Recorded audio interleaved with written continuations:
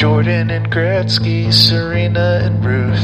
Remembering great ones is easy to do. But what about the no-names who spent their whole lives long-snapping footballs and catching sack flies? They're guys, remember that guy. Remember that guy, remember that guy, remember that guy, remember that guy. They're just gonna remember some guys now. And here it is. Tua Tagovailoa, a true freshman from Hawaii, gets the second half start. He keeps it. He's a nifty runner, not quite as powerful as Hurts. He's in there because he remembers that guy. Sure, we mine our memories for nuggets of nostalgia about peripheral players past and present. Hey there, folks. I'm James, one of your hosts. Let's meet the guy that I will get benched for at halftime. Getting benched, but it doesn't matter. We're one big happy team led by Satan, Nick Saban. Diaz back with you once again. And we have a very special guest. There was actually a third quarterback on that team, and I would love for him to introduce himself. You know what? I don't remember the third string quarterback on that team, so instead, I'm actually Tua's jiu-jitsu coach, the one who's teaching him how to fall right so he doesn't get concussions anymore. The very special guest, Xavier. I guess Mac Jones was the next year that he came in, right? It is crazy. Yeah, it was Mac Jones. Look at that. It's Jalen Hurts, Tua, and Mac Jones. It is crazy that you chose that for the intro, James, because literally last night I was at a brewery with Dr. Medicinal, and we were talking about that exact game and how Nick Saban didn't make a deal with the devil. He is literally the devil himself to bench his undefeated quarterback for his true freshman, and it turns out to be the 100% correct right decision, and it wins them the game. And then he does the opposite, and it also works. Wait, okay. I need you both to know this. There was a much lower string quarterback on that team whose name was Montana Murphy. And I need you to guess what he currently does now as a job. Car salesman. Quarterback coach for the Montana Grizzlies. He is now an associate wealth advisor for investment and financial planning. Which I think That's not what I would have expected, but I do love that there's definitely a billboard in the world that exists with his name like that. He enjoys spending time with family and friends, staying active, and golfing. Montana Murphy is a total 8 handicap that drives it 300 yards and has a terrible short game. Speaking of the short game, in terms of short-term memories, Xavier, I wonder what it is that might be making memories for you right now. All right, so I got a couple things. So I'm going to start with the first one, which I'm going to keep short for your sake, James. The New York Liberty did beat the Las Vegas Aces again and held them to, again, another terrible scoring performance, this time in Vegas, to win the WNBA Commissioner's Cup. Oh, yeah. Which season's over. The trophy, unquote, trophy that the Liberty ever won. They are playing again in a couple hours as we record this because they just happen to have 2 games in the same week in Vegas. But Liberty looking good. Aces still looking good against everyone other than the Liberty, so we're going to get that final. If we don't get that final, it'd be the biggest upset of like anything I can remember.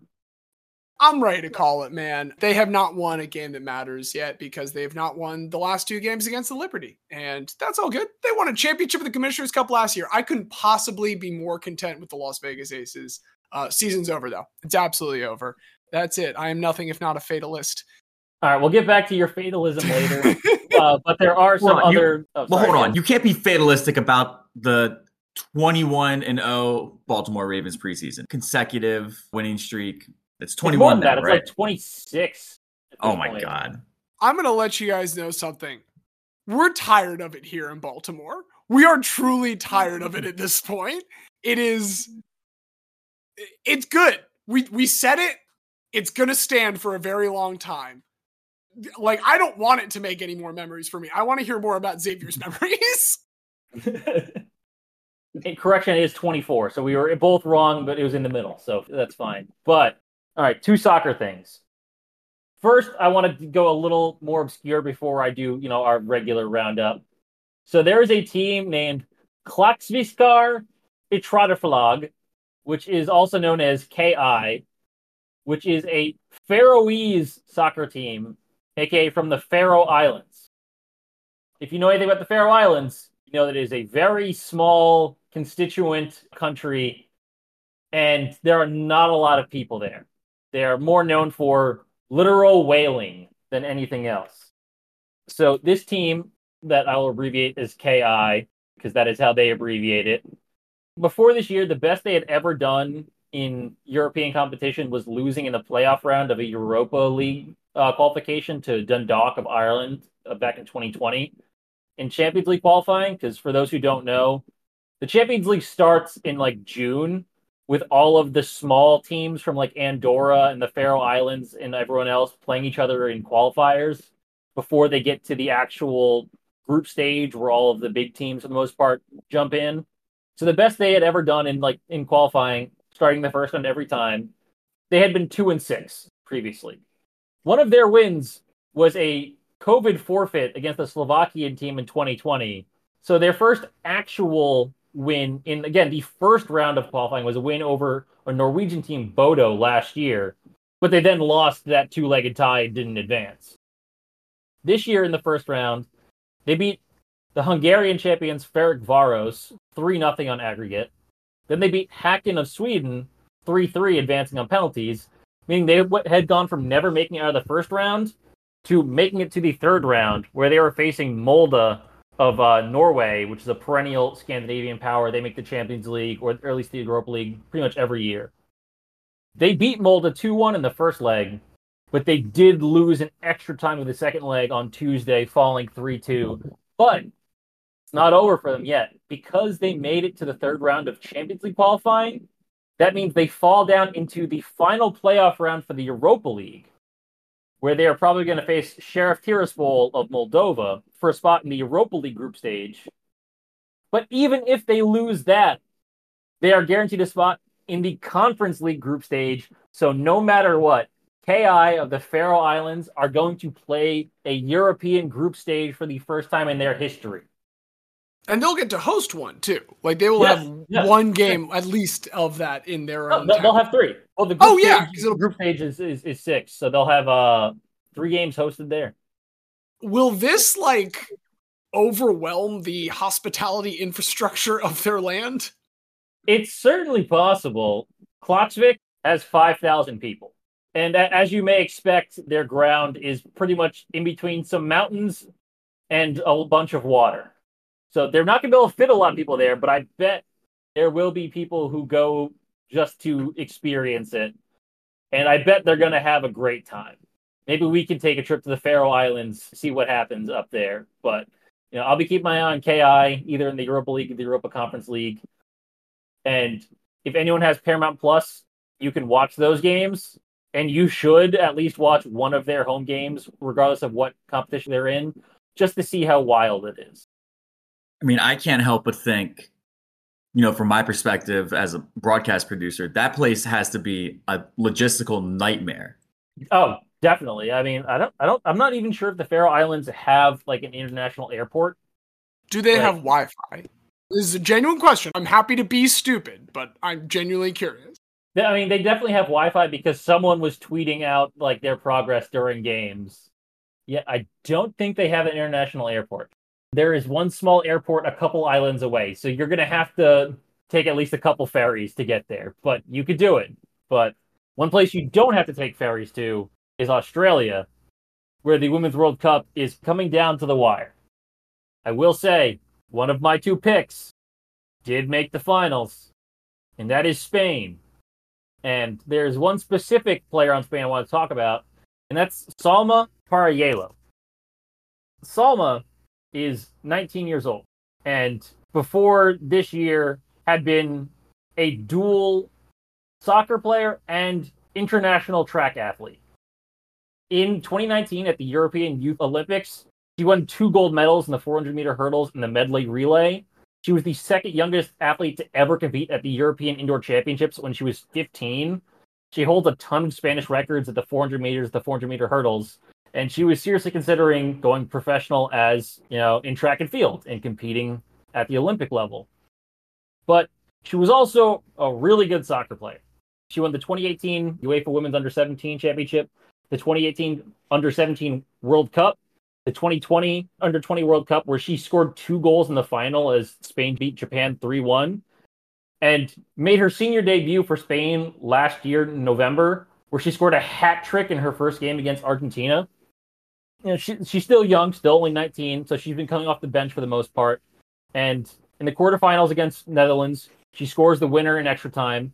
Then just a couple days ago, she scores again in the semis against Sweden as Spain wins that game 2-1. And there's a very good chance that she will have won the Under-17 World Cup, Under-20 World Cup, and then multiple track gold medals by the time she is 19 years old. At 19, I think I was struggling to a B- in media analysis, I think is what I was doing. Well, 19 was when you were in the Liberty. What was the name of that? The Liberty Ballers. The Revolutionaries. Yeah. Liberty Ballers is the Sixers blog for SB Nation, right. which continues to do really good work. But at the time was Michael Levin was the editor. That was peak Liberty Ballers. But yes, the Revolutionaries. So yeah, I was in my full Sixers maniac era, and it's crazy to think that that was actually the best at times have been as a Sixers fan in a long time. Well, Diaz, if the Sixers aren't making positive memories for you, what is making memories for you? Well, no, I need to go about the Sixers right now. Yeah, no, you do. This is just the silliest organization in the history of professional sports. How do they keep doing it? How does it keep being sillier? If you would have told me when Burnergate happened with Brian Colangelo and the burner accounts and saying Joel Embiid is fat, pretending to be a gay parking lot attendant, all of those things are true things about those accounts. Very normal callers. If you would have told me when that happened that it might not even be a top 3 most frustrating thing to happen with the Sixers, and it's maybe not even a top 5, like I wouldn't have believed you. Is it before or after Markelle Fultz forgot how to play basketball? I genuinely forget. Burnergate happened after. That was like a full year after, but like that so you'd was like, seen one of your number 1 overall picks turn to dust in front of you. The most frustrating thing about that was like I watched him play in Summer League, and he was very much Markelle Fultz, and he was doing Markelle Fultz things. And then he showed up for preseason, and Markelle Fultz was no longer Markelle Fultz. So we have that, we have the Ben Simmons thing, but now what we have is a player who had an option, if he didn't want to be a Sixer anymore, to become a free agent. And instead, he opted into his $36 million contract and immediately said, you need to trade me. What really the pinnacle is this video that was released on Monday morning. This is a hell of a thing to wake up to on a Monday morning. Like, I wake up, roll over in bed, check my phone, and I see that James Harden has said in no unequivocal terms, Daryl Morey is a liar and I will not be a part of any organization that he is in. Let me say that again. He reiterates to, first of all, I gotta say, like, as good of a panderer as Bryce Harper is to Philadelphia fans, James Harden going to China to shit on Daryl Morey is like just the most free, like, positive reinforcement that you could ever ask to receive. Like, saying that in that environment is like the Bryce Harper wearing Phillies Fanatics cleats equivalent of pandering. He had some line where he was saying, like, oh man, maybe I should just come play here for a season. Would love to see that, James Harden, please. I mean, you see some of the money being thrown around in some of these leagues. Like, the Chinese Soccer League for a while was throwing around crazy contracts to get people. Who's to say, he doesn't sit out this year and, like, he has his stalemate. And then the CBA says, James, how would you like $100 million for 1 year of your time? Wait. He needs a Neymar contract. Have you seen Neymar's contract with the Saudi League? It's $100 million a year. He gets a 25-bedroom mansion with 3 saunas, 5 full-time house staff, a private plane on call 24/7. Wherever he goes, he's allowed to expense all hotel and travel expenses to his club. He gets $400,000 per social media post about promoting Saudi Arabia, and he gets 8 cars including a Lamborghini, a BMW, and like a Bentley, I think. You know how like on Instagram you can do that thing where you make 9 separate posts and then they add up together to form like a larger picture? Yes. If he did that, does he get 400,000 for each of those posts? Because I would just do nothing with that. 3.6 million? You know what? With all they're giving him, I think they just see the number of posts, like, here you go. Real quick, Diaz, I mean, you know the obvious team for James Harden, right? Guangdong Tigers. Ni hao! Ni hao! Ni hao! No, it would be perfect. You know, he would be at home. And I mean, truly, from just a pure absurdity of output perspective, like this is a league where Dwight Howard has put up an 80-point triple-double. James Harden could potentially score 200 points in a game. It's very possible. So, I mean, I would love to see that. I would love to see James Harden do that. I would love most of all, though, if he would just have some logical consistency in the fact that he had the option to not be a Sixer. He chose to be a Sixer for a very fair, and let's be real, he opted in because it is above what the market value is. Nobody was willing to give him more money than the 36. That's why he took it. His ego's hurt. And the best thing that I can say for James Harden is that he's only the third most infuriating Sixer, I would say, of my lifetime. I would say Ben Simmons and Andrew Bynum was doomed from the beginning. It is clear in hindsight. But, dude, going bowling to fucking re-aggravate the injury, like, are you fucking kidding me? And that's crazy because that was like a decade ago. And at that point, I would have thought, okay, surely this is the most silly thing that this organization can do. But the Sixers continue to be even sillier and sillier. I feel very silly for having them permanently inked onto my body. It is a curse that I am forever irreparably twined with this franchise that is so silly and will continue to do nothing but hurt me. But hey, did you guys see the schedule came out for the in-season tournament? I think the Sixers got a pretty good chance coming out of that group. I'm back in already. Fuck you, and I'll see you tomorrow. Exactly. If the Knicks win that tournament, I'm going to pretend that it's been around for 100 years and say that is the greatest accomplishment of my lifetime. World Baseball Classic. Everything starts out as a silly tournament initially. But I wish I could provide a little bit more fun after that. Fortunately, I've got a big old bummer too. Just this week, I found out we would have to return to the world of chess. And unfortunately, this is not a fun cheating scandal. This is just chess, which is already a sport that has always had a very big gender problem. A lot of people who would talk about superiority of one of the two genders would point to the fact that there has only ever been one woman to reach the top 10 ranking, Judith Bolgar. But her and her sister are kind of part of the proof that the fact that chess is gendered in the first place for men's and women's competitions is a little absurd. Their dad basically decided he was going to just raise them focus in on this one thing to kind of prove that he believed the larger reason that there was underperformance with girls of chess was this vicious cycle of, well, there's low participation. And so a lot of stereotypes about their lesser skills pop up, and that affects the mentality and the approach to the game. He was quoted saying geniuses are made, not born. And now he does have a daughter who's at one point top 10 ranked in the world. And his other daughter, Susan, was the first ever female coach to win an NCAA tournament. So there's that. There's a 2007 study that showed when female players are told that their opponent is male, they play a much more defensive style that tends to lose about 2 out of every 5 times. Versus when they play someone they're told is a female player, they play much more aggressively regardless of their gender, and they play at about a 50-50 rate. So all in all, a whole completely constructed gender dichotomy is bullshit. While the obvious answer would seem to be more welcoming, what they have decided instead, the International Chess Federation, is not only are we going to continue to keep these separated, we're also now, FIDE, going to ban all trans women from participating in any kind of women's chess tournaments. I don't have any numbers about what the amount of participation for that was. Can't imagine it was very high, but now no trans men or women are able to participate in the gendered competitions that they're choosing, unless they submit to a specific dispensation review that lasts approximately 2 years. And it's fucking chess. It's a board game. And it is specifically, you cannot do it if you transition following puberty because it's so goddamn easy in the world to like medically transition before puberty right now. So obviously you had that opportunity. What would they even review?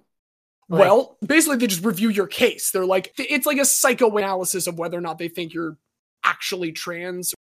All they do is they put out a Hot Wheels and a Barbie, and whichever one you go to, that confirms.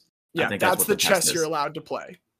It's just fucking psychotic. And it's a month after, cycling was riding that high of an excellent Tour de France. And then last month, UCI, the cycling governing body, enacted a similar ban, which is going to be based on testosterone levels to, again, try and weed out anyone that transitioned after puberty. And as we've seen with Caster Semenya in the track world, nothing ever goes wrong with just testing the testosterone levels of female athletes. And even the compromises are just kind of fucking shitty. Like, this came out this week too, and it's slightly more positive. World Aquatics is trying to find a compromise. And in this year's October Berlin World Cup, they're going to have an open category, which will have 50 meter and 100 meter lengths contested of all of the strokes. Anyone can participate in it.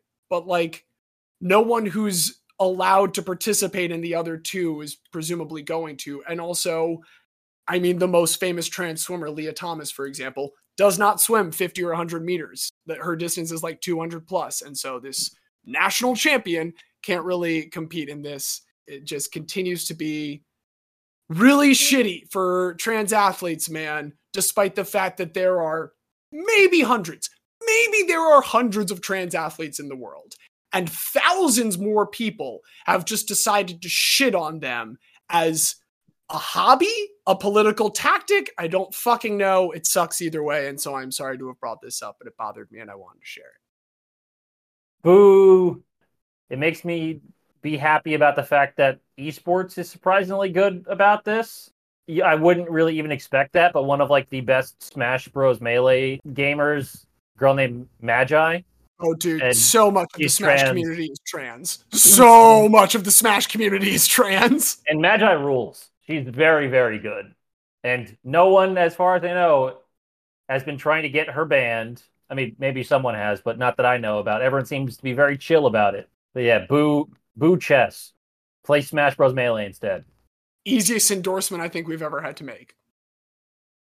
Speaking of endorsements, sometimes a guy like Jalen Hurts will have gotten the endorsement of the coach. They'll have all of the confidence in the world, feeling that the organization they're playing for has that confidence behind them. But the thing about sports is that organizations are not to be trusted. They are looking to replace you the moment it becomes convenient for them, as they did with poor Jalen Hurts in there. Until, of course, again, they did later replace Tua with Jalen Hurts in a different championship game. So it all balances out in the end. Today's topic that I have brought, it's one of those instances where I had a specific person I wanted to talk about, and I tried to think carefully about what the lens was. But Xavier, this came to me during your presentation last week because you made a certain assertion, and it was one that, respectfully, I disagreed with in the moment, and I kind of kept having that rattle around in my head. And I decided when I got the opportunity to name the category that this is how I wanted to approach it. And so I'm going to use replaceable to talk about a very good name. We love good names on the show, whether it's of an athlete, of a team, or in the case this time, a town, Walla Walla, Washington. Okay. Walla Walla, Washington. It's a great town name, right? Yes. It is a very great town name. It is a town that was founded in Washington State, basically due to a series of failed missionary attempts on the west coast of America. And not a lot has come from Walla Walla. There are a couple notable names. There was a pro football player named Dean Derby, who played for the Steelers and the Vikings back in the 60s, right before either of those teams was any good. And TV's Adam West, formerly Batman, R.I.P. But finally, perhaps the greatest of the Walla Wallans to ever Walla Walla. And this is my guy today, Drew Bledsoe. Yep. I believe Drew Bledsoe is a guy, and I'm going to make that case to you. And to be clear, for a moment with Drew Bledsoe, when his parents, Mac and Barbara, have him, They are in Ellensburg, Washington. They don't start in Walla Walla because they're teachers. And so they're moving around a lot very early, but they are going to settle down in Walla Walla. Walla Walla is the womb in which Drew Bledsoe is going to kind of marinate and become the guy that he is destined to be. When they get there, it's the 6th grade, and this is when he starts to like kind of athletically blossom. Here in middle school is when he first goes on to start playing football. All of 7th grade, though, he's not playing quarterback. He's playing like every other position, but no quarterback at all. This changes in 8th grade because the next year he's going to go into high school, and he's a pretty good football player, so he knows he's going to be playing for the high school football coach in Walla Walla, which is his dad, Mac Bledsoe.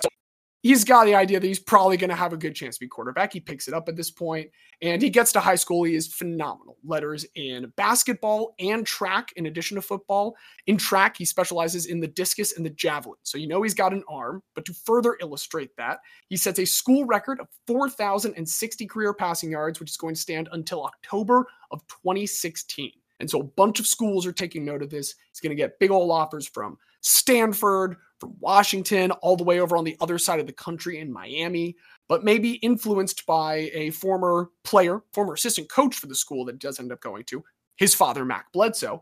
He does choose to stay near home, and he goes to Wazoo, Washington State, as Xavier told us last week. Walla Walla to Wazoo. Walla Walla to Wazoo. God, that sounds like a Abbott and Costello Ryan the Rails musical. This is a little bit less exciting than that when we arrive at Washington State University in 1990, but it is still pretty exciting because the first year, like, it is all set up for senior Brad Gossin and second-year guy Aaron Garcia to basically split all of the passing. They had thrown all but 6 of the pass attempts the season before for the team, and both were fully healthy coming in. But very quickly, Drew Bledsoe, he shows right now he is not replaceable. He is the replacement. He is the one that knocks. And by the end of the season, he ends up leading the trio with 189 of the team's passing attempts in 7 games that he plays. So he wrests away this starting job, and he is the first ever true freshman in school history to do so. Still only one of 3 to date. Sophomore year, a little better. He's the unquestioned starter coming into this. Gets his completion percentage over 55 because he's always a big volume guy. Accuracy will continue to be an item that we deal with Drew Bledsoe. But the 3 and 8 Cougars do go all the way up to 4 and 7. Well, I also just think it's important context. Like, completion percentages today are like so overinflated as compared to the way that it was back then. So like over 50 was like genuinely good back then. Exactly. Yeah. Like he had been about 48 that freshman year. So just to see it get across that barrier with the volume he's putting up is excellent. And so they're now the 4 and 7 Washington State Cougars, which does make them out of 107 D1 schools, number 69. Very nice. The next year, he's got a similar completion percentage, but the volume just keeps going up and up and up. This year, he throws the ball 432 times in 12 games, cracks 3,000 yards for the first time, 3,246 specifically. And that is helped by the 12th game, which is the first ever bowl game that he plays in, the Copper Bowl over Utah. It is a 31-28 win with Bledsoe at the age of 20 throwing for 476 of the team's 492 passing yards. Who had the other 16? Yeah. I was like a trick play from one of the wide receivers. They were showing off at that point. He is the Pac-10 Offensive Player of the Year, and he is not coming back for his senior year. He decides he's going to head into the 1993 NFL Draft because it's a pretty shallow QB class. It is pretty much him and Rick Mirer. Rick Mirer is from Notre Dame.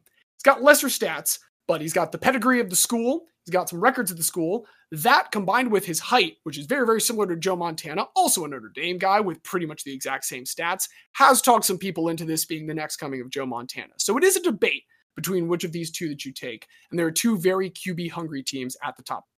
It took the NFL so long to catch up to the fact that you shouldn't just automatically draft the Notre Dame quarterback in the first round. I think it was finally Brady Quinn was the one where it was like, okay, let's draw a line in the sand here. Now, I don't know about you guys. If I was in this position, I would almost prefer to be in the number 2 spot the way that Seattle is. Because, like, look, you're going to be happy with either of these 2 outcomes. The other team has to worry about making the decision, and then you just take whoever falls into your lap. We're more concerned with the team with the number 1 pick, and I want to take you guys back to picture a beautiful world in which the New England Patriots suck shit. It's been so long. We are returning to that world slowly. We're getting there, but we're never going to quite get back there because to put this in perspective, from their inception in 1960 until the 2-14 season that they had just the year before to get that number 1 overall pick, they were all-time 216 and 259, 43 games below 500.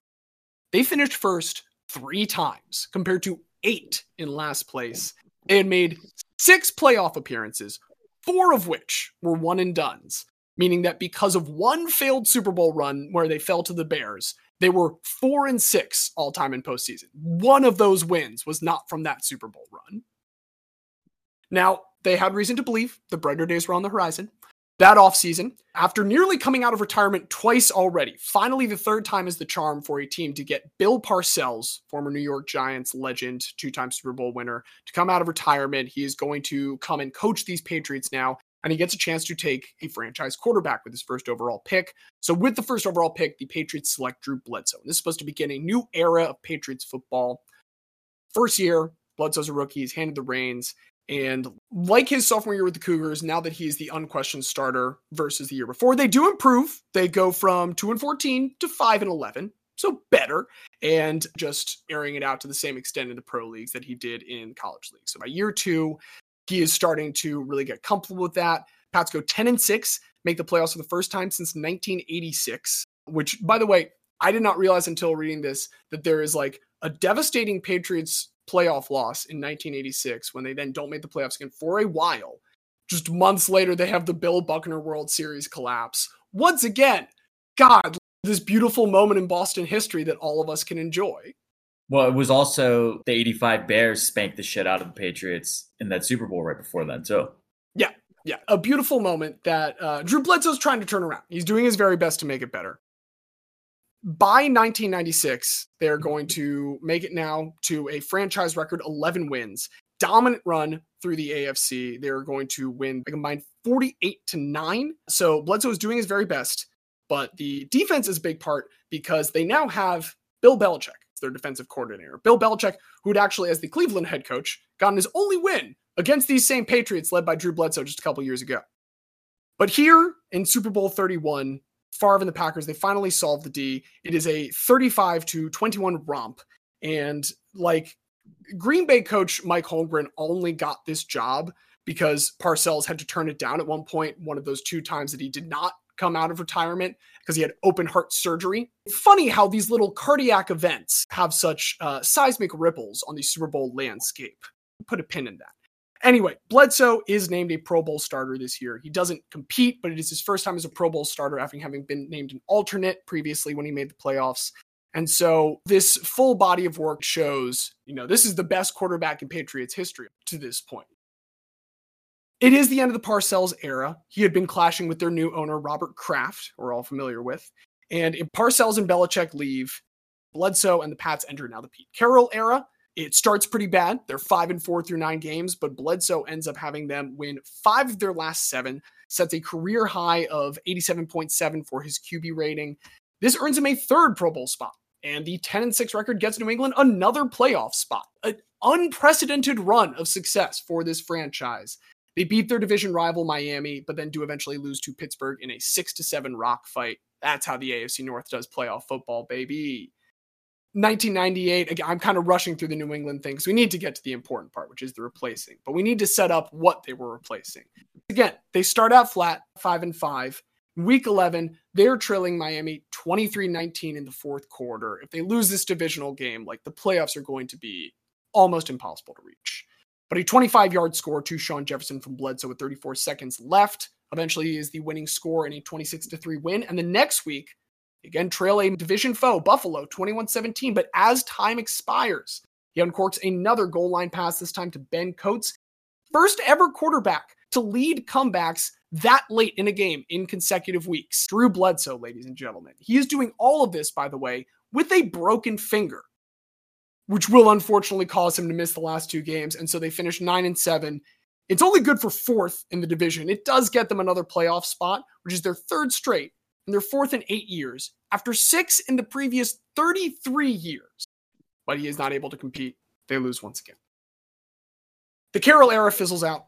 They start bad, and 3rd time, they finally finish bad. They now go to the Jets. And once upon a time, they had gotten a bunch of draft compensation from the Jets for Parcells and Belichick going there. They now do the reverse and send a bunch of draft compensation to the New York Jets in exchange for Bill Belichick, who comes over and starts this new regime in New England, once again carrying through this greatest quarterback in franchise history, Drew Bledsoe.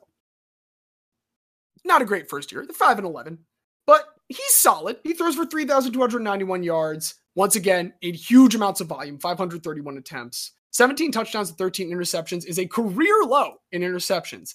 And he is a free agent following this. So New England decides, look, we have got this guy in the prime of his life, all-time great for this franchise. So we're going to sign him to a 10-year, $103 million contract.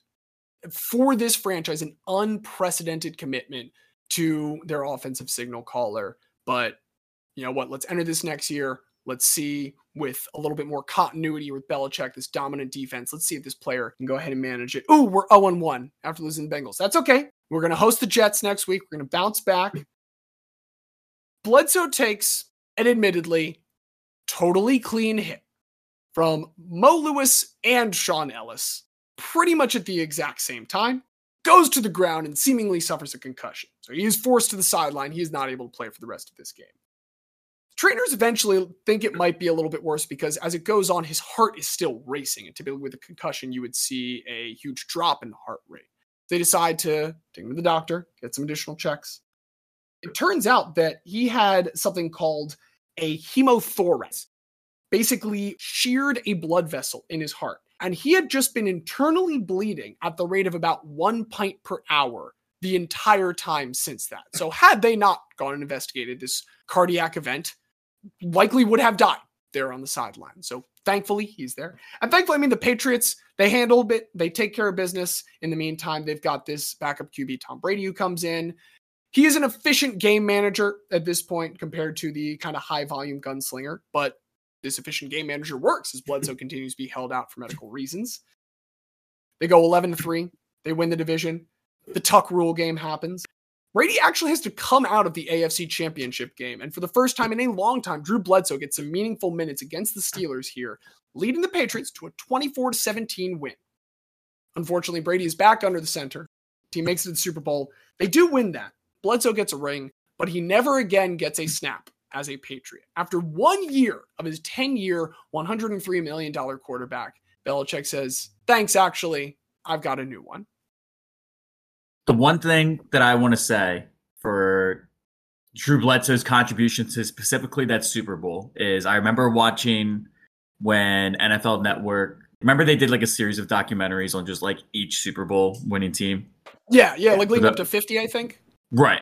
The 0-1 Patriots, like when they got that ball tied at 17, John Madden was saying on the broadcast, like, just take it to overtime. And that was what Belichick wanted to do on the sideline. And it was actually Bledsoe that stepped in and said, if I give a direct quote, fuck that, go out there and sling it. Which I think, based on everything that we know about gunslinger Drew Bledsoe at this point, absolutely makes sense.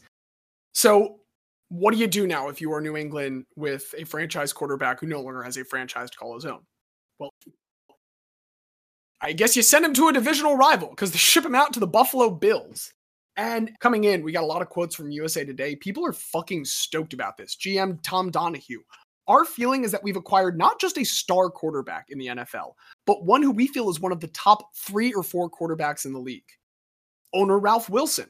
I've been around this team for many years, and this trade is one of the most exciting we've ever made, maybe the most exciting. Bills are hyped.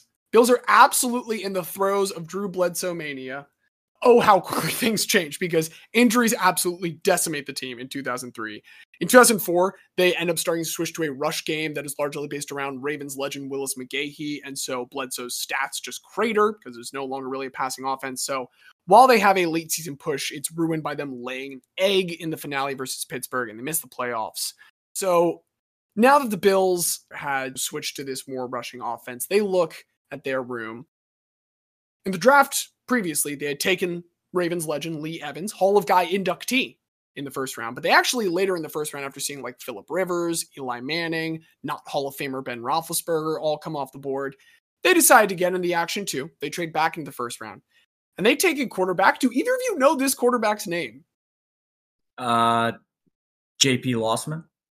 JP Lossman is correct. Yes. Good call. They have taken JP Lossman. Latino legend JP Lossman. Latino and Bills legend, head coach Mike Mularkey, who I think we can all agree is very good at managing quarterbacks. Besides, it's JP Lossman time. We've had enough of this Bledsoe fella. 3 years is 3 years too many. Here's a direct quote from him this offseason, also from USA Today. We felt the ideal situation football team was to have him as a backup and work with JP. Everything he's seen would be a real benefit to a young quarterback. Drew did not feel that way. So Drew Bledsoe is cut. Drew Bledsoe enters the free agent market along with Freddie Garcia and post-Giants Kurt Warner. This is a robust quarterback market, let's say, and there is a perfect landing spot. Coach Bill Parcells is back in business. He is down there with the Cowboys, and they are ready to accept Drew with open arms. Slight pay cut from his mega contract with the Patriots. It is now a 3-year, $23 million one, but still a pretty sizable commitment for your starting quarterback. And they're looking forward to it. You know, Drew himself says, Bill wants me here and being the starter. I anticipate that being the case, and not for 1 year. And at first, change of scenery seems to have done the trick. He has his 9th 3,000-yard season at the time that ties Warren Moon for 4th all-time.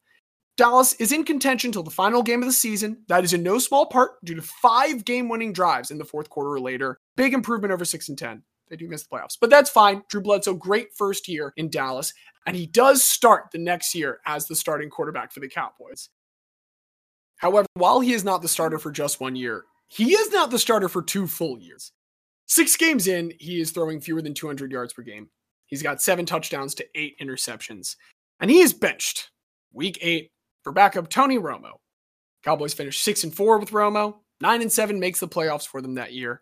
And they do lose to Seattle, but once again, for Drew Bledsoe, a third time, they decide we are going to take this young gun, and he is out of the league. I do want to say, while he started, I think, 2 more games after this, the Eagles, in no small part, sent Drew Bledsoe out because I think it was week 5 or week 6. This was the Terrell Owens return game, too. So this was like a massive fucking game. Came down 31-24. We're trying to hold on. And what does Drew Bledsoe do with the game on the line? He throws a 102-yard pick 6 to Lito Shepherd. Until the Eagles won the Super Bowl, that was probably my favorite Eagles game of all time.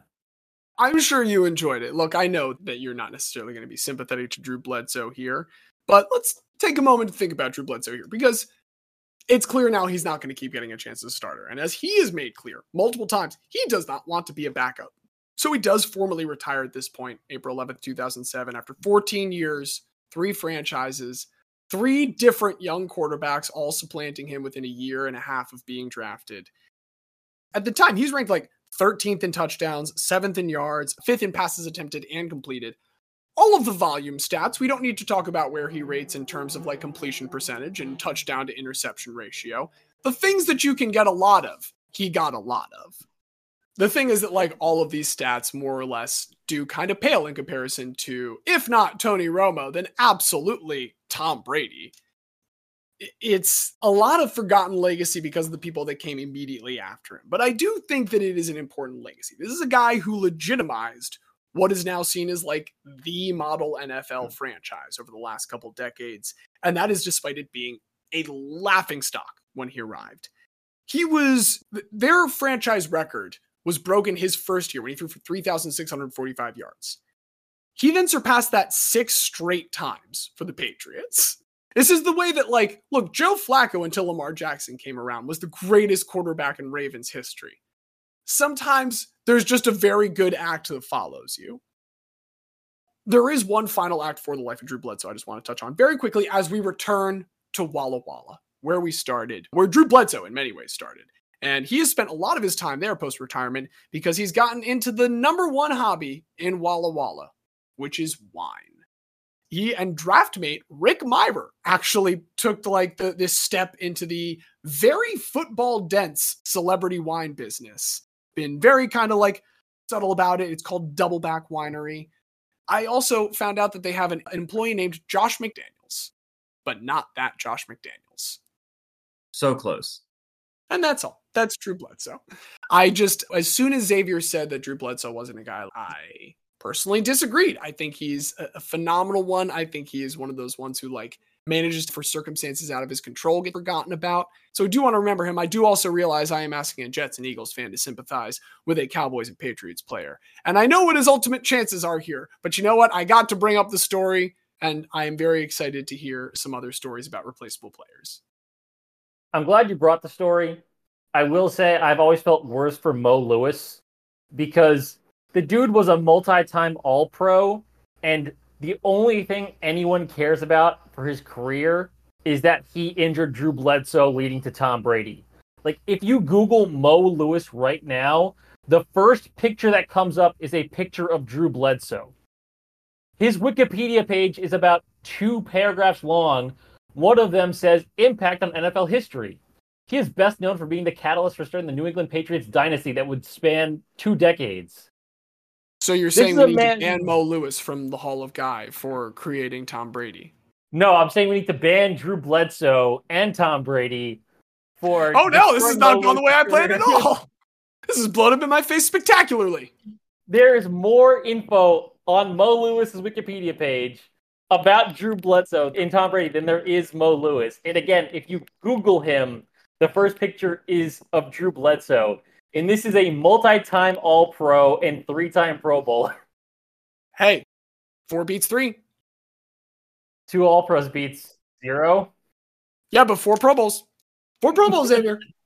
The one thing that I need to give Drew Bledsoe credit for is, while it is very annoying seeing the Boston Celtics succeeding, it was cool to see him basically become like a figurative mascot when they were playing the Bucks that one year. And who was it? I think it was Eric Bledsoe said to like Marcus Smart, like, I don't know who you are. Or Smart said to Eric Bledsoe, I don't know who you are. And nobody know who Bledsoe is. And then Drew Bledsoe showed up courtside to the next game, expressly for the purpose of being an avatar to like talk shit to Eric Bledsoe. Hard to respect a Cowboy, but I can respect the self-deprecation, I guess, to be in on the bit. Speaking of self-deprecation, let's go ahead and turn to our New York Jets fan and see who our next replaceable guy is today. So I thought that a perfect sport to talk about replaceable guys is boxing. So unlike, our previous guy, Peter Buckley, who gained his notoriety as a replacement who would always show up and take any fight, boxing is filled with guys who show up, get wrung out over a couple of years, and they're replaced by someone new. Let alone, just the regular people get kicked out or can't do fights and get replaced. You can be the flavor of the month, and then you get one bad loss, and it's like, all right, well, that's the end of your career. You're just going to kind of bounce around a little bit. It's a really hard sport to make a full career in. Today, I want to talk about a guy who had a chance to be, one of the next great heavyweights, and then gets overshadowed by a very famous replacement. Diaz might know who this guy is. Do you remember Jarrell Miller? Jarrell Miller. Can't say that I do. Okay, this is good then. This is good. So, Jarrell Miller was born July 15th, 1988 in Brooklyn, New York. Grew up in the city, and after being attacked on the street as a teenager, he started taking up Muay Thai as a way to defend himself. He used the skills that he learned from Muay Thai to start both amateur kickboxing and amateur boxing. In April of 2007, as an 18-year-old, he competed in the New York Golden Gloves tournament in the heavyweight division, where he reached the final before losing to a 24-year-old with way more experience whose name was Tor Hamer. Later that year, he participated in Chuck Norris's World Combat League for the New Jersey Tigers. And for those who don't know, Chuck Norris had an MMA league for 2 years that was focused on teams? Yes, with teams that was focused on stand-up fighting. So there were any striking techniques from boxing, international style kickboxing, or full contact karate were allowed, but there was no clinching, no holding, no grappling. Just as long as you're standing, pretty much anything goes. The idea of a regional or even national fight league where it was like, all right, there's 5 weight classes, each city has their 5 guys, that could be something. Well, Chuck Norris, he tried it. I will say it lasted 2 years. And Jarrell got in on the last year. His most famous match was during the conference finals, which were held in San Antonio. He defeated Pat Barry, who had been a K1 veteran. K1, for those who don't know, is like the major kickboxing organizer. Despite that, his team was bad, and then the league dissolved. So that's really the end of amateur kickboxing. But then he wanted to go do professional kickboxing on New York's Muay Thai scene. And again, he's a big dude, 6'4", 260. And so he's just heavyweight everywhere. And he's a heavyweight elbowing the shit out of people and kicking the shit out of people. For boxing specifically, I like that we're talking about kickboxing right now, but for boxing specifically, also doing kickboxing at the same time seems like bad training. It seems like you're just ingraining all of these techniques that you cannot do in one of your disciplines. I mean, that was what people were kind of low-key hoping for when Conor McGregor fought Floyd Mayweather. Like, McGregor would see like a certain move by Floyd, it would trigger an instinct, and before he realizes it, boom, up kick to Floyd. I think that's half of the reason any of us actually watched that fight. Because like fighting feels in many ways so reflex-based and so reactive, and it just seems nuts that you would prepare your body to have two different sets of reactions in similar combat situations. Well, in fairness, that is what our boy Tex Cobb did. And you know what? The more that we think about it, the more I have some respect for Tex Cobb. Yeah, they are different skill sets. And so while he's on the New York kickboxing scene, he also decides to turn pro in actual boxing. And he makes his debut in professional boxing on July 18th, 2009. Wins his first match by TKO against a man named Darius Whitson. But he decides he really wants to focus on kickboxing because K1 had heavily recruited him to join their circuit. So over the next 4 years, he only boxes 4 times and focuses really on the kickboxing. He makes his promotional debut for K1 at the K1 World Grand Prix in Los Angeles in September of 2012, and he wins. And he ends up going to the World Grand Prix in Tokyo the next month, where he wins again. So then he gets to go to the World Grand Prix final, which, despite being called the 2012 final, was in March of 2013 in Zagreb, Croatia, where he fought against a guy who has made a previous appearance on this show, Mirko Cro Cop, who we know from the Wanderlei Silva episode. Cro Cop, in his homeland, does beat Jarrell Miller by unanimous decision, handing him his first professional loss. Miller fights a couple more times, but loses again to Cro Cop in a rematch. At this point, he's won every match he's had except for the 2 against Cro Cop. But then he gets a doping suspension in 2014. And there's not a lot of information on what he got busted for kickboxing doping, but he does leave kickboxing and decides to focus on boxing again. Over the next couple of years, he starts climbing the ladder. He wins most of his fights by TKO. By the end of 2015, he was 15-0-1. The only draw coming from the period when he was mainly doing kickboxing and wasn't really focused on the boxing. So 2016, he has a fight on January 23rd against Donovan Dennis for the interim WBA, NABA heavyweight title. He defeats him by TKO in the 7th round. And despite still pretty much being a nobody, he calls out then IBF champion Charles Martin, Deontay Wilder, Tyson Fury, and Anthony Joshua, saying like, I'm just as good as any of you. I want to fight. I'm going to beat you all. A month later, Shannon Briggs gets stripped of the NABA title, and so Jarrell Miller is officially a quote-unquote heavyweight world champion, even though it's like, as anyone boxing knows, those are like the not really serious belts they had, but he still had them. Any of the 4-letter organizations, you don't trust them. And a couple of the 3, you don't either, but definitely not a 4-letter in boxing. So this is good for me to know. So at this point, WBO ranked him as the number 11 heavyweight fighter in the world. IBF had him as number 15. And he goes to fight for the vacant WBO, NABO heavyweight title. And he knocks out Nick Givas in the 2nd round. Again, afterwards, he calls out every top heavyweight he could think of. Vlad Klitschko, Tyson Fury, Anthony Joshua again, and Deontay Wilder again. But he's still not getting a chance to fight any of those guys. Mostly gets to fight like former world title contenders who are really on the downswing of their careers. Guys like Fred Cassie, Gerald Washington. And then in November of 2017, he makes his like HBO primetime card debut as a co-feature against Marius Wack, who was also a former title contender. At this point was 37 years old. And Wack, despite coming in as a career-high 268 pounds, being the heaviest opponent that Miller had ever fought, was still 12 pounds lighter than Miller at 280, which was actually low for him. Usually he was up like fighting close to 300 at this point.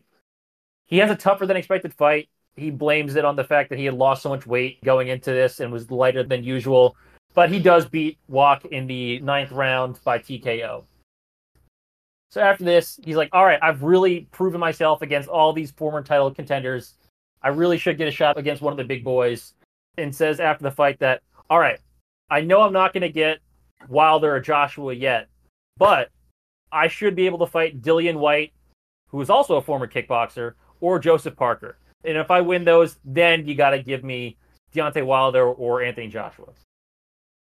Instead, plans get made to fight another younger up-and-comer, which is still a better thing for him, named Trevor Bryan. But those plans fall through due to some promoting issues. So once again, he fights an aging former title challenger and 37-year-old Frenchman, Johan Duhaupas.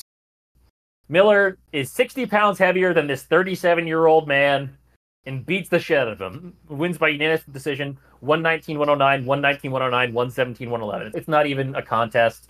But at this point, he's been wasting a lot of years fighting aging guys who are way past their prime and really missing out on any of his chances. And after this fight, he said, all right, I really want to fight Anthony Joshua. Like, I want him to come to Brooklyn. I want to fight him in New York. I want this to happen. But on June 16, 2018, the IBF ordered a final eliminator fight between Miller and Kubrat Pulev.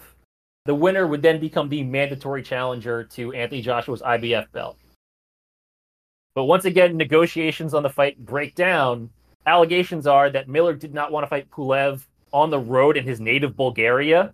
He thought it wouldn't be it wouldn't be a very fair fight if he had to travel all the way to Bulgaria. Extremely hostile crowd, and was trying to get some sort of neutral venue.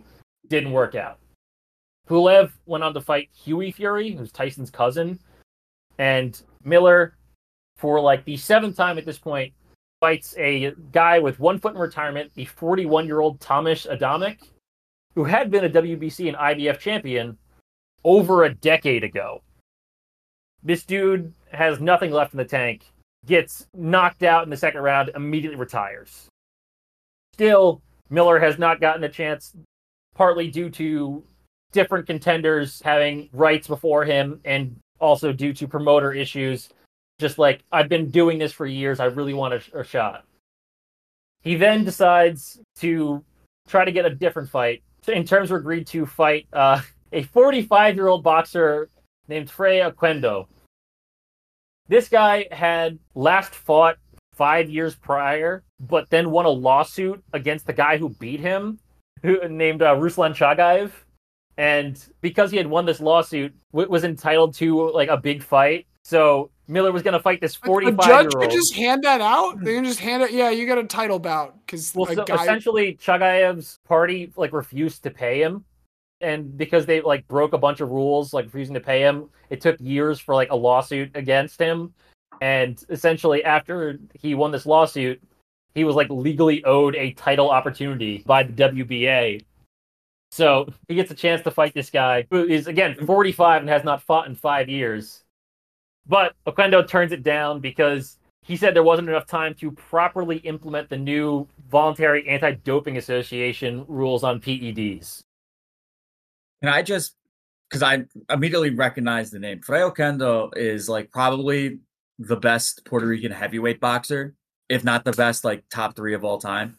Looking at his professional record, the guys that he's lost to, this is like the definition of like a quad A fighter. His first loss was to David Tua by TKO. He lost to Chris Bird by unanimous decision. He lost to John Ruiz by TKO. He lost to Evander Holyfield by unanimous decision. And he took James Toney to a split decision, which he did lose. But like, those are all legitimate world champion boxers that he just wasn't quite good enough to beat. So shout out Frey Okendo. He knocked out Clifford Etienne, who Mike Tyson also knocked out. So they got something in common. But again, he does not fight Frey Okendo because the new PED rules thing. So instead, Miller fights Romanian Bogdan Dinu. Goes into the fight weighing 315 pounds, 80 pounds heavier than Dinu. He predicted pre-fight that he's going to knock him out within 5 rounds, and he does. He knocks him out in the 4th round and wins that fight. Finally, in February of 2019, Miller gets announced as Anthony Joshua's next opponent, and he was set to challenge for Joshua's WBA, IBF, WBO, and IBO heavyweight titles at Madison Square Garden in June of 2019. After over 3.5 years of calling out the big boys, this was his shot. It's also pretty funny because as big as this was for Jarrell Miller, Anthony Joshua and his camp were getting a lot of shit for taking this fight. There was like a whole conspiracy that they had like intentionally offered really shit terms to Wilder, Tyson Fury, Dillian White because he was afraid to fight them, and essentially gave them terrible terms so they would say no, so he could say, oh, well, the only person I can fight then is Jarrell Miller because he's the only one who would accept these terms. But to the chagrin of all parties, this fight never happens. In April, Miller gets denied a boxing license in New York because of a doping violation. His blood sample was positive for HGH. A week later, his urine sample comes back with 2 more banned substances, EPO and GW1516. After initially denying it, Miller posts a video on social media where he admits it and apologizes. I have the whole quote. All grammatical errors are exactly as he said them. This is your boy, Big Baby Miller here. A lot can be said right now. I'm going to get straight to the point. I messed up. I made a bad call. A lot of ways to handle the situation. I handled it wrongly, and I'm paying the price for it. Missed out on is a big opportunity, and I'm hurting on the inside. My heart is bleeding right now. I hurt my family, my friends, my team, my supporters. But I'm going to own up to it. I'm going to deal with it. I'm going to correct it, and I'm going to come back. I'm humbled by the experience. I understand how to handle certain things. I'm going to leave it at that. I love you guys, and I appreciate you guys out there. And as fighters, we go through a lot. I don't want to make it a bad name for ourselves. It's time to do right and get right, so I thank you guys. There, Big Baby Miller. It's okay. We respect the admission and the humbleness of the apology. He sounds like he learned his lesson. And it's funny because Anthony Joshua's promoter, Eddie Hearn, went kind of wild at this because Miller had accused Anthony Joshua of using PEDs like leading up to the fight. Quote, to be honest, I can't believe it.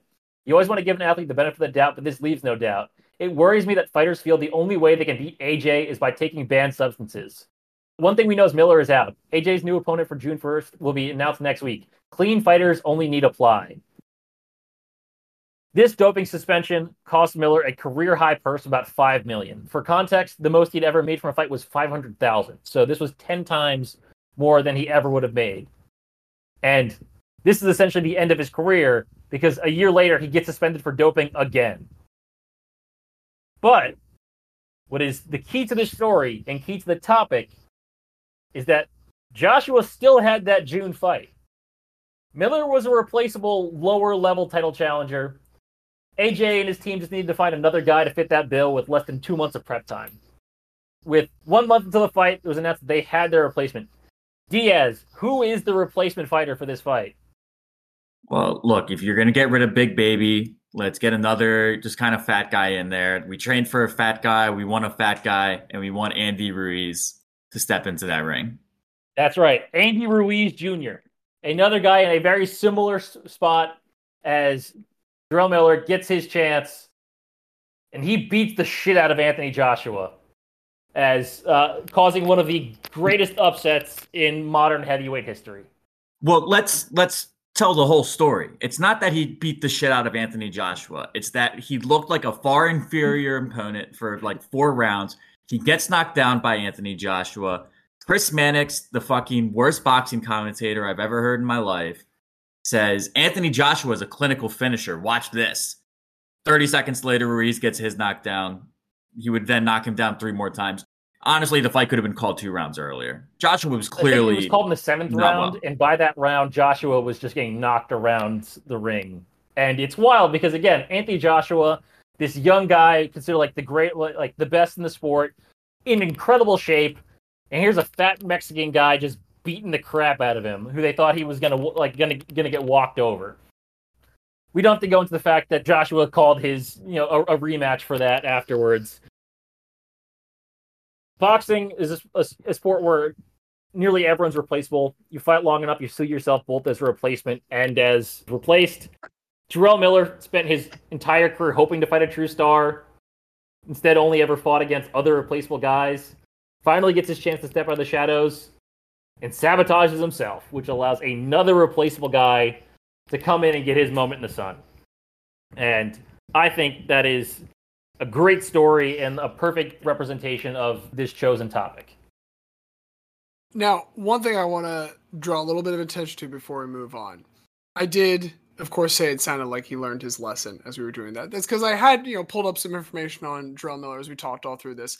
And I want to just make it very clear. He did not learn his lesson. No, he did get pinged for the exact same substance. I said that. Yeah, I said he got banned a year later. That was the end of his career. Well, let's just emphasize he did not learn his lesson. Yeah. Jarrell Miller never learned his lesson. He did fight an exhibition this year. Yeah, he did, but he has it's not an had exhibition. a professional It's an fight. exhibition. Yeah, we've got fungible boundaries. I don't think it's disqualifying, but we should also mention he fought a real fight too, didn't he? In Dubai in March. As real a fight as that. I'm just saying. It's on his professional record. That's all I'm saying. Obviously, we know what the deal was there, but yeah, we know that he's about Middle Eastern money today. Yeah. So if you get dinged for doping twice in boxing, once in kickboxing, and lose your chance at fighting actual fighters, that Middle Eastern money looks pretty good, but that doesn't mean it was a real professional fight. And I think we're about to get the professional fight that we want, because if I'm not mistaken, Diaz has got a fighter to bring forward today as well. Yes. So I wanted to go with MMA for this one. And we're going to talk about a guy that, kind of like Xavier said, he's going to find himself on both ends of the replaceable spectrum in his career. Almost every sports fan in the country has heard of UFC at this point. It's the premier organization for MMA. And to the untrained eye, it might seem like this is just 2 guys going in there fighting with no rules whatsoever, but there's actually a lot of rules in place to ensure that it's as fair a fight as possible. There's no small digit manipulation, no eye gouging, blows below the belt are banned. You can't kick a downed opponent. You can't throw a downward elbow. So there's a lot of things in place to try to make it as much of a controlled chaos, a sweet science as possible. And the most obvious rule in place is weight classes, right? You need to be the same weight as the person that you're fighting. So all those rules are in place now, but absolutely none of those rules were in place at the inception of the Ultimate Fighting Championship. Because at the very beginning, UFC had a very different format, whereas now it's essentially all kinds of different cards are put together. You have your main events, you have your UFC fight nights, you have your Ultimate Fighter, you have all this stuff. I would presume they were still using a nonagon at the time. They hadn't cut it down to 8 sides. They still thought 9 was necessary. They did still have 8. The octagon they caught was on to what 8 that quickly. Okay, credit to them there, where credit is due. I think they might have wanted to go to 9 in the original design, but I mean, they just didn't have enough budget for one more side. But at the very beginning, the Ultimate Fighting Championship was basically in place to answer the question that is presented at the bar, the ultimate question. What's going to happen if you put a sumo wrestler up against a karate expert? What's going to happen if you put a jiu-jitsu guy in the ring with a boxer? These kinds of arguments you always have. Maybe they result in friends taking a friendly fight a little too seriously at the bar, but now, thankfully, we don't need those fights anymore. We have this event put together, which is essentially taking fighters from different disciplines and putting them into an 8-man tournament that's going to be competed on one night. We're starting with 8 fighters, all different weight classes. The smallest fighter in the field was 171 pounds. The largest was 425. A very, very wide array here. And the only rules in place really are no eye gouging and no biting. The other thing, which is in stark contrast to what Xavier went through, and maybe Jarrell Miller just came around a little too late for his time. There is explicitly in the rules of UFC 1, no doping probes. Don't ask, don't tell. You take what you take, I take what I take, and we get in the ring and we fight. It's our dream of having the MLB season where everyone can take as many drugs as they want. You just have people hitting 600-foot dingers. Well, and the sweet science itself, I like that there is then a chemical scientific aspect added to it, which is who can make the best drugs, who can make the best steroids. No, it's one part It's a way biology. for nerds to get in on fighting. Exactly. It's one part biology, it's one part chemistry, but it's all parts crazy fighting. The early days of UFC are crazy, but the one thing that if you know the history of the UFC, if you know the history of MMA, you know that the early days of the Ultimate Fighting Championship were dominated by Royce Gracie. Royce Gracie is a Brazilian jiu-jitsu expert, and basically no other discipline had the amount of grappling counters and the emphasis on quickness of movement. No other discipline knew what the fuck to do with Brazilian jiu-jitsu. I mean, it's not just I remember it being the first time I heard about it, like it was described as if it was a secret cheat code fighting style. I mean, and that's basically what it is at this point. The original UFCs were also partially organized by the Gracie team to essentially demonstrate the superiority of Brazilian jiu-jitsu as a discipline to all other fighting disciplines. And, the thesis statement is pretty easily proven through the first two. UFC 1 takes him a combined 4 minutes and 59 seconds to get his 3 submission victories. For context, 1 round of UFC is 5 minutes. Goes into UFC 2, takes 5 minutes, 1 second for his first round victory this time. It's also a 16-man tournament, so he has to win 4 bouts, but it takes him just 3:55 to win those next 3 victories. For that, Royce Gracie is still the only fighter in MMA history to win 4 bouts in 1 night. UFC 3, now it's kind of getting a little boring if it's just Royce Gracie dominating. We need to set up a rivalry. And the rivalry that they want to set up is Royce Gracie against the American boy, Ken Shamrock. Was not in UFC 2, but he did fight Royce Gracie in UFC 1. Got off to a good start for the first minute, but then Royce did one of those crazy Brazilian jiu-jitsu things, got him in a choke, and that was it. I need to clarify, that cannot be his real name. It's 100% his real name. Fucking stupid. I love that so much. I mean, there's multiple Shamrocks just like there's multiple Gracies. Well, sure, there's 3-leaf and there's 4-leaf. He was born Ken Kilpatrick, so we will say that. But That's he is now almost the same as Shamrock. I mean, Kilpatrick's pretty much there. And Ken McGillicuddy Kilpatrick. Frank Shamrock was Frank Juarez, so yeah, that's stolen valor. Yeah, that's like Emilio Estevez. Emilio Estevez to the Sheen family. So yeah, a little stolen valor there, but no, Ken Shamrock earned his Irish pride, and this is what they wanted to set up. We got Ken Shamrock on one side of the bracket, we got Royce Gracie on the other, and we got 6 other guys that are here kind of just to be here as fodder until we get to that main event. And it turns out who's gonna get the win, who's gonna get the loss. Neither of them loses at UFC 3, but neither would compete in the final either. And that's why I want to talk about my guy today, Steve Jenham. Very simple name, very simple guy. What's not simple is finding out what day he was born. There's not a ton of information available on the internet about Steve Jenham. Wikipedia claims he was born circa 1961, while his IMDb page specifically claims September 23rd, 1963. So I'm going to lean with that one. The fact that they're claiming a specific date that's still in that general area, I think is good evidence. So for our purposes, September 23rd, 1963. The one thing that's not in dispute is where he's born, where he lives, and where he makes his whole life is Omaha, Nebraska. Not a ton available on his early life on the internet. Don't know if he competed in high school sports or anything like that. But as I said, the one thing we know is he's an Omaha lifer. After he graduates high school, he enrolls at Nebraska main campus in Omaha. And the one thing that he discovers there is the Taekwondo gym. He's never done anything with any kind of martial arts, but starts in a Taekwondo gym, gets his feet wet, realizes he likes it, so he starts training in ninjutsu, specifically Togakure Ryu Ninjutsu, which is known as the School of the Hidden Door. It's described as a freer form of ninjutsu, which encourages less structure and a more free-flowing style as opposed to a regimented, if opponent does this, you do this. It's encouraging free-flowing, going with what feels right in the moment. And in that school, he would earn a third-degree black belt. So gets his feet wet in Taekwondo, but it's this ninjutsu discipline that is what he really stakes his claim in. But he's not here to do anything professionally. He will occasionally fight people from like rival schools, rival dojos.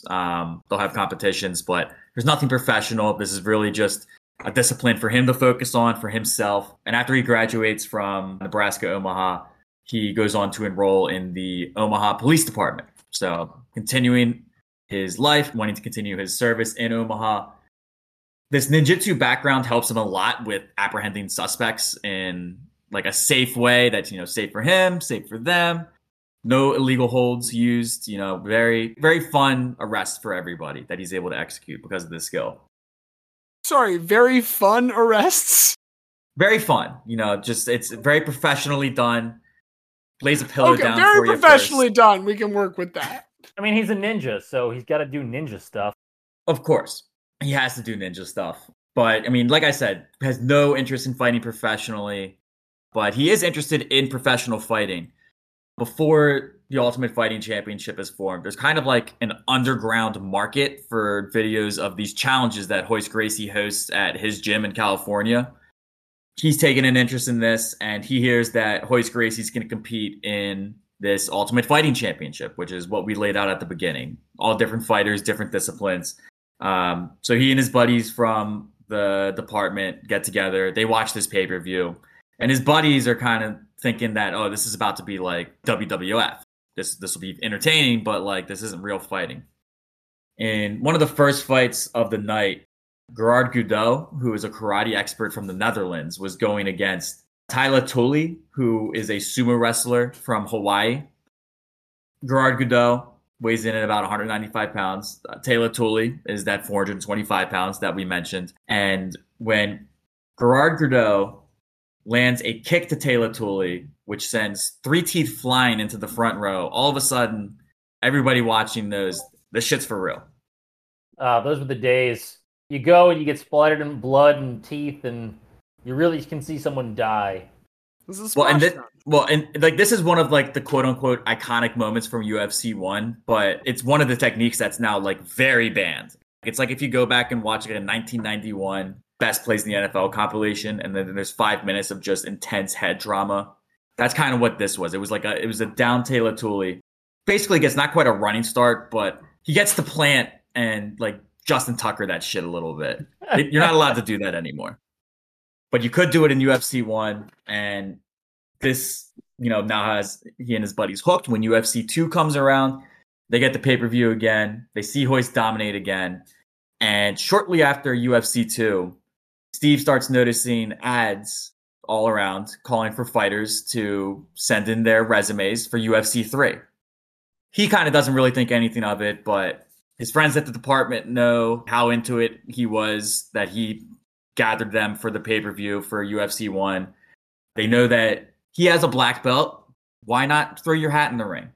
So he applies, and he gets back some decent news. He's not going to be in the field of 8, but he is going to be named as an alternate for UFC 3. For the format at this time, the alternate isn't necessarily a person that a week before somebody gets popped for a drug violation. Again, no drug violations in UFC at this time. It was a freer time. It was a better time. Some may argue. I'm not arguing. I'm just saying some may. But the alternates are on site basically to ensure that the fans don't riot. This is, again, a fairly lawless era of MMA and of UFC. So if something happens where somebody gets injured and, people paid to see 7 fights and now there's only going to be 4, we have these alternates. We'll put these alternates out there. And the alternates are also specifically in place for, hopefully everybody gets through, no injuries. the alternates will fight each other right before the main event to give the people for the main event a little more time to recover and to tide that gap a little bit. So he knows he's probably going to fight in some form at UFC 3. He just doesn't know if it's going to be like the consolation match before the real main event. And during the actual event itself, if you're one of these alternates, it's kind of like an emergency goalie situation for NHL where you get a ticket to the game and you're kind of just like in the crowd, chilling, you're watching, you're just another fan. If it turns out that an alternate's needed, if they get both of them at the same time, literally the policy is flip a coin. Otherwise, it's the first person that they find. Like, hey, some shit happened. We need you to fight in 5 minutes. First person you find is the person that's going to go back.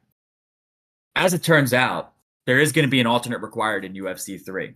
Keith Hackney is a karate expert who is cross-trained in boxing. He gets a knockout victory of Emmanuel Yarborough, another sumo wrestler. But in doing it, he broke his hand, so he had to drop out. We don't get this coin flip, though, because our boy Steve is kind of just gallivanting about, and they can't find him. So they say, all right, fuck that. Felix Mitchell, get on in there. Felix Mitchell, as the alternate, now advances straight to the semifinals of UFC 3. It almost sounds like it's a better thing to just be an alternate and hope that right before the finals, someone gets hurt and you don't have to fight anybody else. I mean, like, you might not get a chance. But if you do get a chance, you are immediately like, you have better chances than if you had to start from the beginning. It is an interesting game theory where like you're banking on something unfortunate happening to somebody else. I will say right now in these early runs, it seems to be a pretty safe bet that something unfortunate will happen. So they got their UFC 1 not needing an alternate. They did need to use one of the alternates for UFC 2, but they didn't need to go to both. So Felix Mitchell gets in, and Felix Mitchell advances straight to the semifinals to fight against Ken Shamrock. Good fight, grappling for most of it, back and forth. Ken Shamrock ends up getting the submission. So Ken Shamrock now advances to the final, and he awaits the winner of Royce Gracie versus Harold Howard in the other final. The issue is Royce Gracie had his toughest fight so far in UFC in the first round. He fought this guy, Kimo Leopoldo, who has a Taekwondo background. He also had a 50-pound weight advantage, weighing 220 pounds with just 5% body fat. Like, this dude was fucking ripped. With a lot of the grappling, just because of his sheer physical strength, he's kind of throwing around Royce. His techniques aren't as refined, but he is just much larger and much stronger. A full child's worth of muscle. It's remarkable, like, to see this fight and to see how much bigger Kimo was. He does ultimately lock in an arm lock Royce Gracie, but I mean, he's exhausted after this. He literally is carried back to the locker room by his team afterwards. And he comes out to fight Harold Howard, but it's clear as he's like making his way to the ring, he just doesn't look right.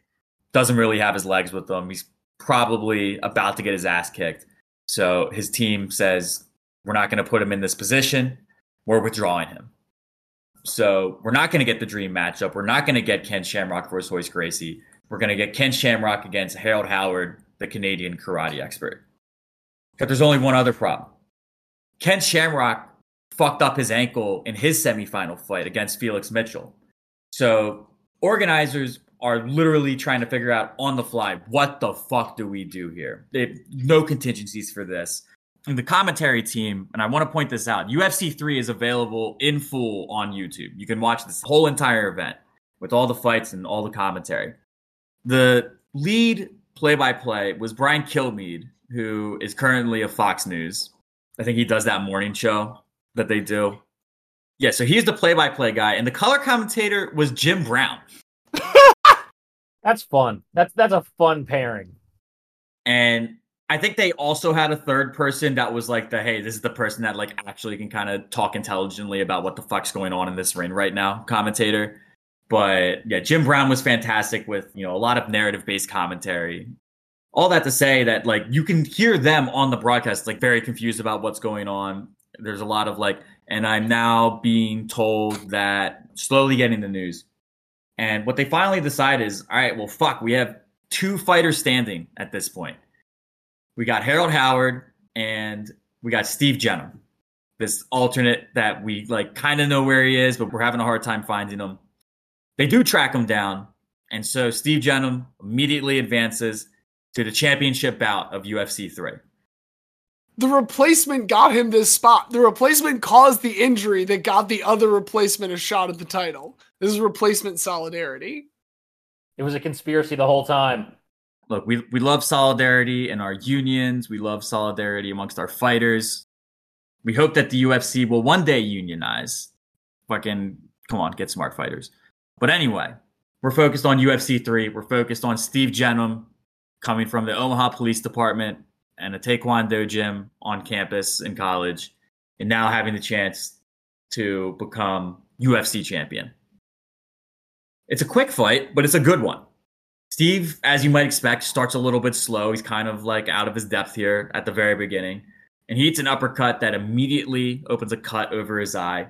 They grapple for a bit, but Jenham finally wins the takedown. He gets top position and starts just hammering down punches. Harold Howard has no counter. His corner has seen enough. And at just under 2 minutes, Steve Jenham claims the victory. He becomes UFC 3 champion. And in about a 15-minute span, he goes from not even competing in UFC 3 to being its champion and taking home the $60,000 prize. This is controversially, he is a replacement in this moment. He is. But I do love this so far. I love the replacement coming in from the top rope. He competed for less than 2 minutes and won Yeah, the this is tournament. fucking great. It's you like probably see the commentators who you're only supposed to essentially hear the voice of 10 times more than you see him in this entire broadcast. Oh, it's very much like if UFC 3 were an anime, he's just like kind of like the Deus Ex Machina fucking character that appears at the very end of the season. It's like, oh yeah, don't worry. Fucking Steve Jenham came in and he saved the day and he became UFC champion. UFC 4 is scheduled for just 3 months after UFC 3.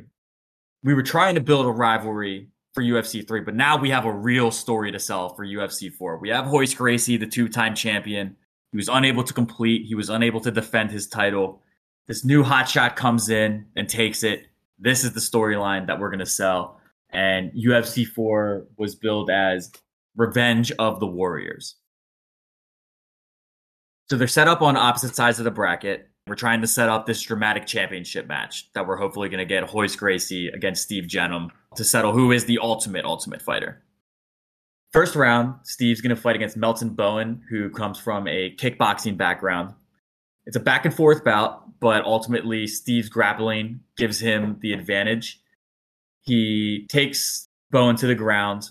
He's able to secure an armbar, and it's one of the most exaggerated arm bars you've ever seen. Like, it almost looks like in WWE where the person like stands and like holds the person's arm for a second, looks at the crowd, and then whips down to the ground to lock it in. It wasn't quite that long, but it was longer than Bowen should have had a counter. But again, we're in this very early era.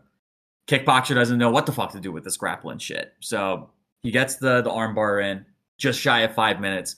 He wins his first round fight. This is where the replacement becomes the replaced. In that fight, he suffers a knee injury, and ultimately, he's unable to continue. He has to withdraw from UFC going into the second round. He gets replaced by Marcus Bassett, who lost via an arm triangle choke to Dan Severn. Dan Severn advanced to the championship of the evening, where he lost by a triangle choke to Royce Gracie. Royce Gracie reclaiming his title, but just like in UFC 2, not fighting the person who took the belt. At this point, now we have UFC 5 coming up, but this is kind of getting to be a lot for Steve. He's just like a fucking cop that kind of wrote in as a joke almost for this, and then he ended up being its champion. He does fight 3 more times professionally, 1 more time under the UFC banner at Ultimate 1995. Yes, it is 2 ultimates in that event name. Buffalo, Buffalo, Buffalo, Buffalo, Buffalo. Ultimate 1995. He goes against Tank Abbott. That might be a name that is familiar to listeners and to both of you because Tank Abbott was once the opponent of Kevin Ferguson, aka Kimbo Slice. That was Kimbo's second professional opponent. Tank Abbott lost to Kimbo, but he did get the victory against Steve when he caused him to tap to a neck crank just over a minute in. His next fight would be against the man who was the UFC 7 champion, Marco Ruas. He lost by TKO to Strikes in this fight. And in his 5th fight, he fights against Jason Godsey, makes it just over 2 minutes before he's forced to tap out. And at that point, he's now lost 3 fights in a row. He's fighting real fighters now, kind of realizing, you know what? This might not be for me. This was a fun little chapter of my life. I don't want to pursue it further professionally. And he retires from fighting.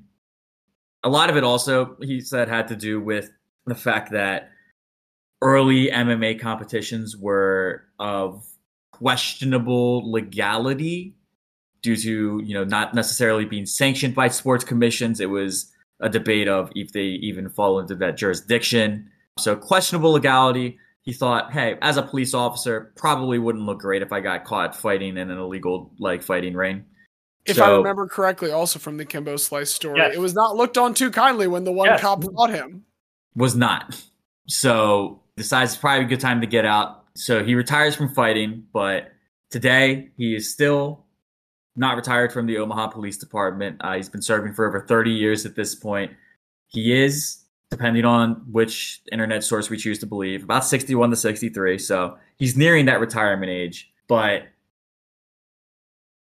what I think is beautiful about it is that the people that he serves with now are those same people who convinced him some 30 years ago at this point, why not send in your application for this thing? Why not see what happens? And, if not for the support of his friends, he may not have been able to have what turns out to be the night of a lifetime, to become UFC champion, to be the recipient of $60,000 straight cash, homie. Shout out Randy Moss. And to think what UFC has become now is certainly far beyond what Steve Jenham could have imagined when he sent in that application.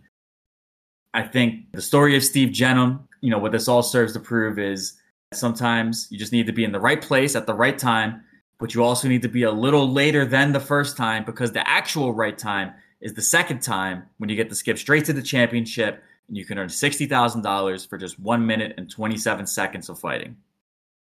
He may be the greatest bag-getting replacement in sports history. His being replaced at UFC 4 creates perhaps the greatest what if in early UFC history. And while he may not be the greatest bag getter in sports history, I do want to say he may be the guyest. It's pretty convincing. I mean, looking at this stat line, he spent, by my count, about 11 minutes and 15 seconds fighting in his entire career. And presumably, if he made $40K combined on the other 4 fights, that's a solid 6 figures for 11 minutes of your time. That's a good rate. About $10,000 a minute, almost. This is fascinating because doing some internet research, 2 things. One, they say that he couldn't continue in UFC 4 due to swelling of his hands after punching the guy in the head too many times, causing his hands to be unusable for the next fight. Also in UFC 4, Royce Gracie fought for 25 minutes over 3 fights because there was no time limit and no rounds, and therefore no judges. So the championship fight went for 16 minutes straight. So what you're saying is it took him 24 minutes to win a UFC title, whereas it took Steve Jenham 1.5 minutes to win a title. By my math, that makes Steve Jenham approximately 16 times better than Royce Gracie at winning UFC titles. Roughly. And if I didn't mention that at the beginning, there was no judges. There was no end of the fight. It was, you go to either somebody gets knocked out, somebody taps, or your corner stops it. Those are your only 3 things. So truly the wild, wild west era of UFC. But no, I think if we're going to get into it, I think. If I may, can I interrupt with one thing before we get into it? Because I had a brain worm that I had to deal with when you started talking about the origins of UFC and how it's supposed to be what fighting style is the best. Because I started thinking about the Spike TV series Deadliest Warrior, as I think would be natural. You guys remember this when it was in season 1, kind of reasonable things like Viking versus Samurai or Spartan versus Ninja.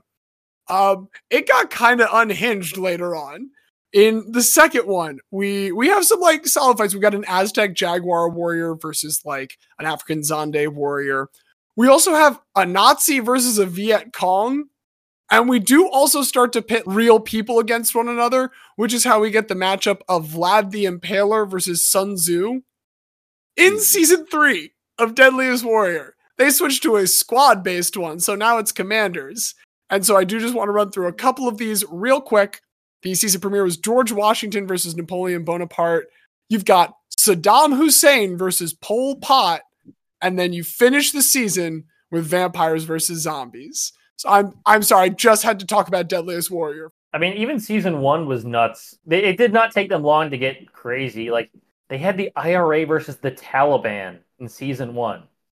That's a good matchup, honestly. They had the Mafia in there twice. It's wild. Anyway, no, let's get into it. Let's talk about our replacements here.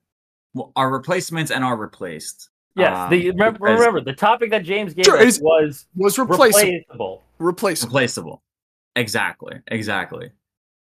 I mean, if I could just say for Steve, like, I do think he is the most, not by our Hall's definition of guy, but by the common definition of, like, this is just a fucking guy that did ninjutsu in his free time, liked it for a personal discipline, sent in this joke of an application, and ends up becoming UFC 3 champion. Versus, I think, our other two entrants are a little more classically trained, I guess. You might want to say. They're not outsider artists as guys, so to speak. Exactly. I do like that he was a ninja. Like, I like that part. He's the ninja cop. The only thing that gives me... that was his like billing for like UFC 4 and like for future fights. Like, it was Steve the Ninja Cop Jenum. Like, this guy's a jiu-jitsu guy, this guy's a karate guy, this guy's a ninja. And I like that. I'm like slightly hesitant because I'm thinking about like the biggest moment of his career was him replacing someone else. But that's just the way that I was thinking about this was like being replaced as your biggest moment. And that's where, like, even though I hate Drew Bledsoe and all Patriots, Bledsoe's like thing was being replaced. So like it's tough where I like the story of Steve better. Feel like Bledsoe fits the theme a little better, and that's where I'm like having a disconnect. I mean, the thing I'll say for yours, Xavier, is Jarrell Miller being replaced is probably one of the most consequential events in the past decade of the heavyweight division. Oh, definitely. That 100%. I mean, I wasn't going to like, because I like the stories, but like I will say that of Jarrell Miller, his whole career was being a replaceable guy, fighting a bunch of replaceable guys who would replace other guys, and then his one chance to not be replaceable, he fucks it up, and the replaceable guy who replaces him actually does something consequential and becomes a household name. I can address my feelings about Jarrell Miller a little easier than the other two, because while I very much agree with that summation of it, the vibe that I got as we went through the story was slightly less replaced and slightly more shuffled around. And maybe that's like splitting hairs, but there did feel a little bit more of a like, sometimes his opponent gets switched out, sometimes it's just he's being matched up against whoever is kind of left out there. It was a lot like, oh, we'll just take who we can get versus active, oh, we were setting this up, and then the final one, there was a big falling through at the end. A lot of it was just kind of that shuffling around.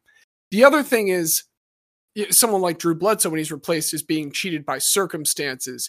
Your dude did just kind of cheat, and that's the reason for it. Again, I guess that's why I wasn't like really advocating for Jarrell Miller, because like it is an incredible like story of him being replaced, and all boxing fans know of the person who replaced him. Maybe they didn't know who Andy Ruiz had replaced in that fight. They don't remember that, so that's why I liked it. But again, he is a guy who doped multiple times and now is taking Middle East money to fight random guys in Dubai. So I liked the story, and that's why I brought it, but I wasn't going to like fight to the death to defend it, which is why You're I was not going focusing more on my feelings on Bledsoe fitting the topic, but also liking the idea of the ninja. I mean, Bledsoe's got the numbers on times being replaced, even if JP Lossman is unimportant in the grand scheme of things. Sorry to any JP Lossman heads out there. That is crazy. That's just how cursed of a franchise the Bills are. Like, well, the Cowboys got like their third best quarterback of all time. I think that's pretty reasonable, yeah. And the Patriots got their best quarterback of all time. Patriots got Tom Brady. And then the Bills got JP fucking Lossman for like third time's the charm, replaced Drew Bledsoe again. Didn't work out for him. Well, middle time. The third time was the charm. Tony Romo's pretty solid. Right. This is a tough one for me. So it's a little less tough for me because, as I brought up as we were going through there, Steve Jenum is the replacement in his most famous moment. But it is due to his fundamental nature as an interchangeable part, a replaceable individual, that is possible.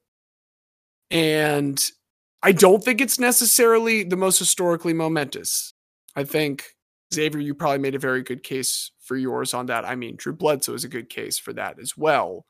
But Drew Bledsoe's is a moment of being replaced that is famous. Whereas this is a replaceable person taking advantage of an opportunity and almost in a way like showing how meaningless the word replaceable ultimately is, which is like something I know even as the person that brought it up. Because like in this moment, only Steve Jenum could be Steve Jenum.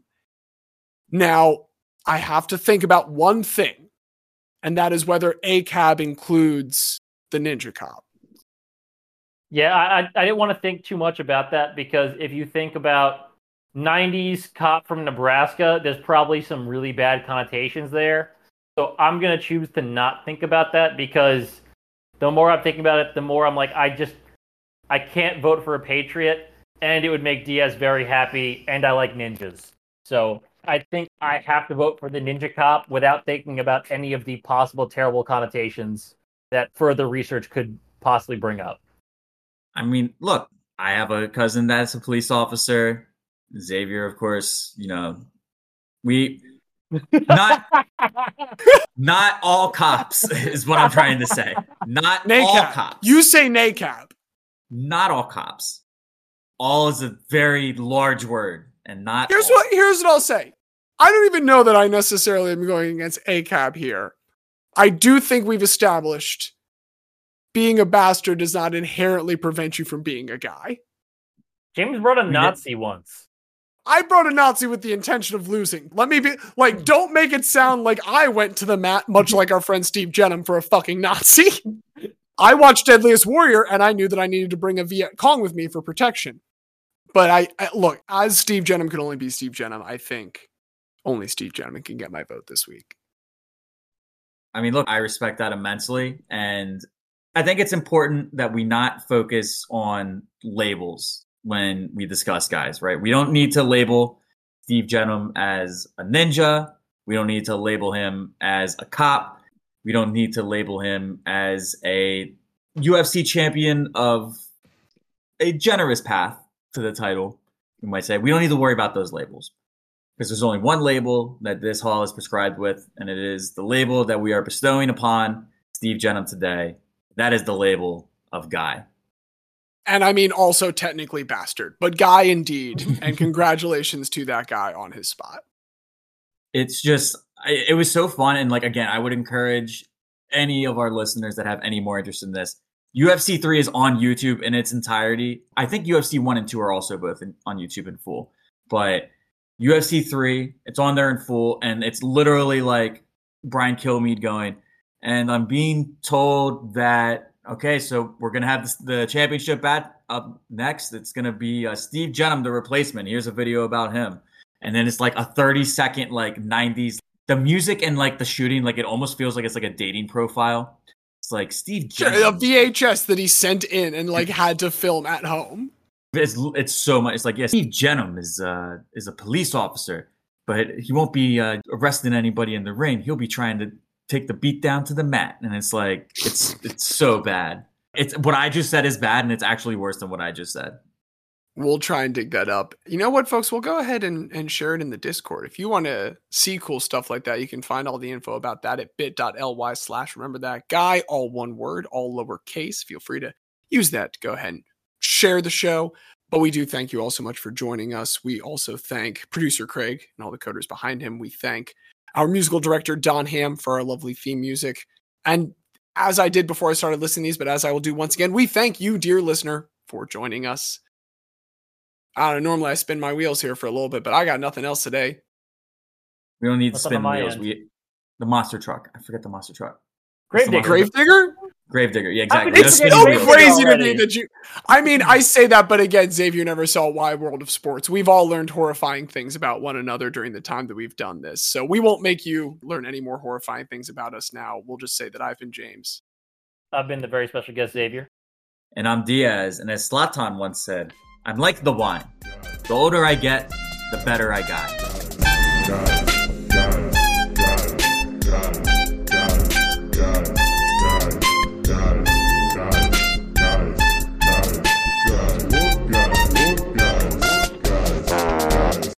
Unrelated, how did I not know that Dalvin Cook's name is Dalvin James Cook and his brother is James Dalvin Cook?